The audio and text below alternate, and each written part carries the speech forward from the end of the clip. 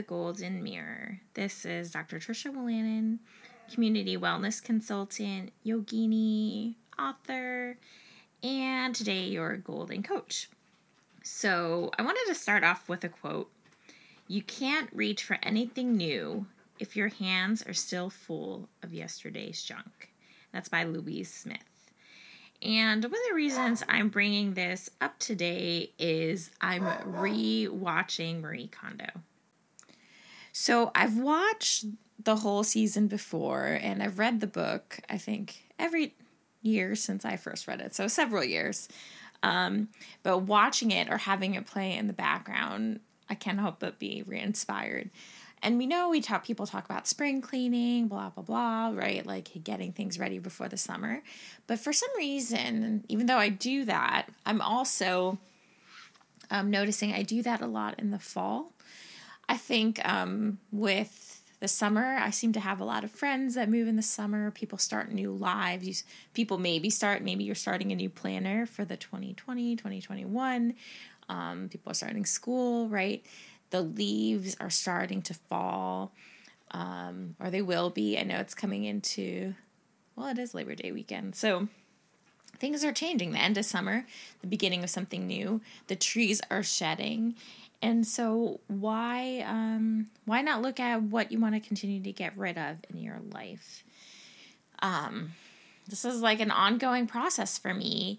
And maybe it is for you too. Like continuing to look at what in my life, and it might be your like material things, what in my life still serves me and what can I let go of? Marie Kondo, like the Japanese declutter specialist, really talks about, does this spark joy? Touching an item, a physical, tangible item, does this spark joy? And if it does, awesome, keep it. And if not, let it go. And if we're choosing to keep, maintain it, why? Like, what is our attachment to that? And part of the reason this has been a big part of my life, I'm actually in the process, I might have shared this before, of writing a book, a second book called The Subtraction Method. And even, it's all about letting go of various aspects of our life. So not just the tangible things, but other aspects. When we start to let go of these tangible things, these material things, this stuff, this clutter, it opens up new opportunities in our life, new space in our life. And it's not just for new things, or it's not just for being able to be comfortable in this space, but also new opportunities, whether that's new relationships, whether that's new job opportunities, whether it's like the freedom to engage in things that you used to once love, that you forgot, that you didn't have the space, whether it's like reading a book, playing with that old tennis racket, whatever that is, maybe when you've let go of a lot of stuff, you see like why you might let go. There's stories that people have like lost weight, right? But also, you might let go of relationships and people that are no longer really part of your life. And when you start to do that, you might see, why did I keep these people in my life for so long?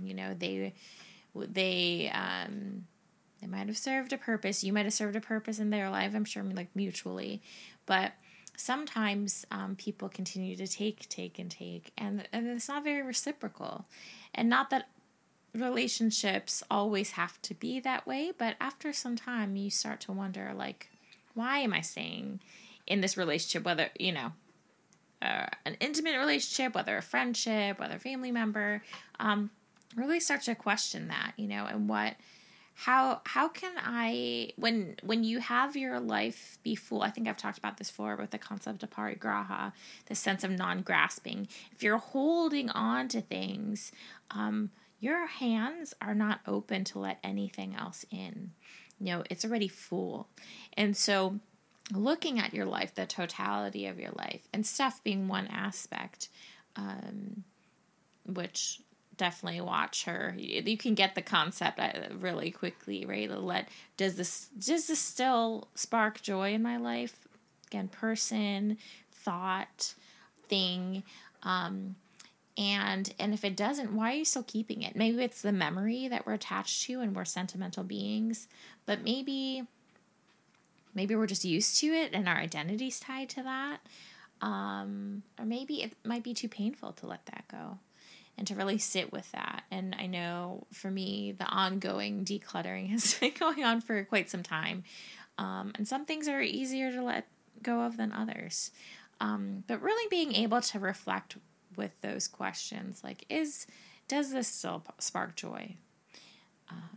And if yes, keep it. If not, say thank you. That's the other part. Being able to say thank you to that which you are discarding. Again, whether it is a thing, a clothing item, a shoe, a piece of paper, whatever it is, being able to say thank you to it and let it go. Because we have this guilt that's carried sometimes of letting things go, right? Because of the sentimental value linked to it. But once we share the gratitude to that thing,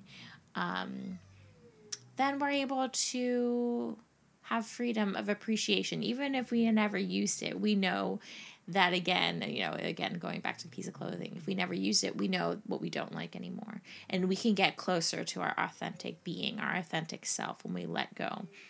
And when we surround ourselves with things that bring joy, we can live a more joyful life, a more exuberant life, right?